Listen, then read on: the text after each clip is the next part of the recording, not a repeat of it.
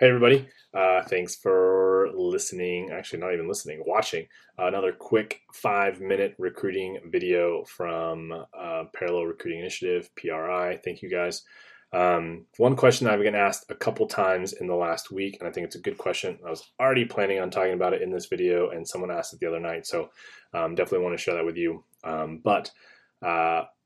Who should we email? Okay, that is a question that I get all the time, right? So breaking that down for you here really, really quick.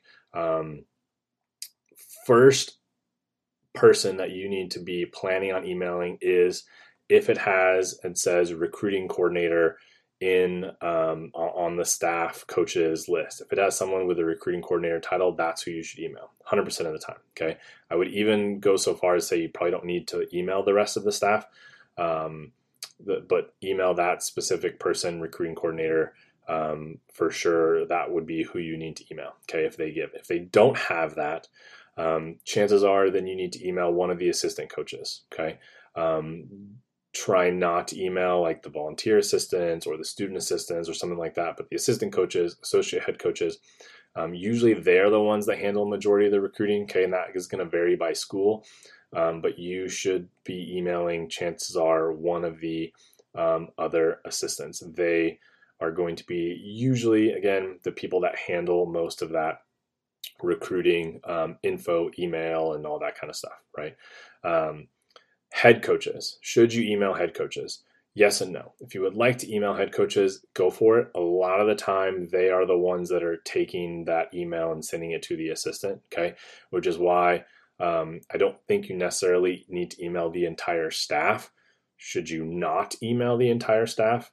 Or should you email the entire staff? You don't have to, okay?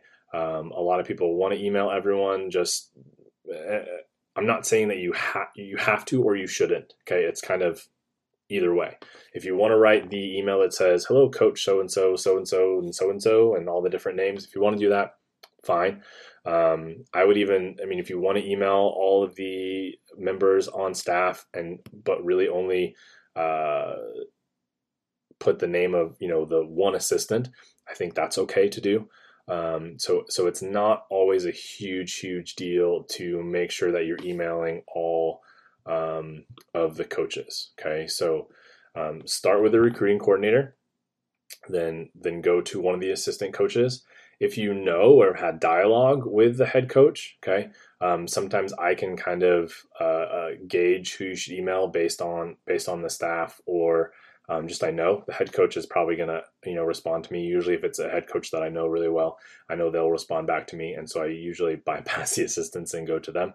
But that's just a relationship piece, right? So if you do have a school that you have communicated with the head coach, then feel free to email the head coach, because that's who you have a relationship with. Absolutely nothing wrong with that. Okay. But I don't think it matters if you email all three.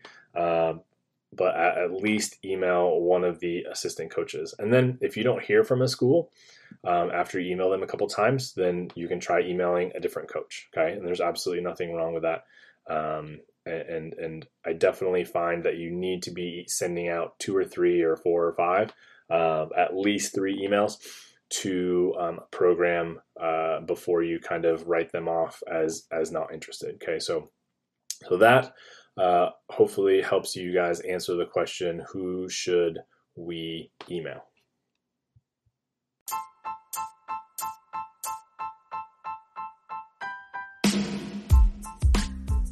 Hey everybody, thanks for listening. If you would like more tips, updates, or recruiting assistance, go to my website, privolleyball.com, check out my blog, or reach out to me directly if you have any other questions. You can also find me on social media, on Facebook and Instagram at Parallel Recruiting Initiative. If you need specific recruiting help, I have a couple different ways I can help you. Please reach out to me on my website or social media. Thanks for listening.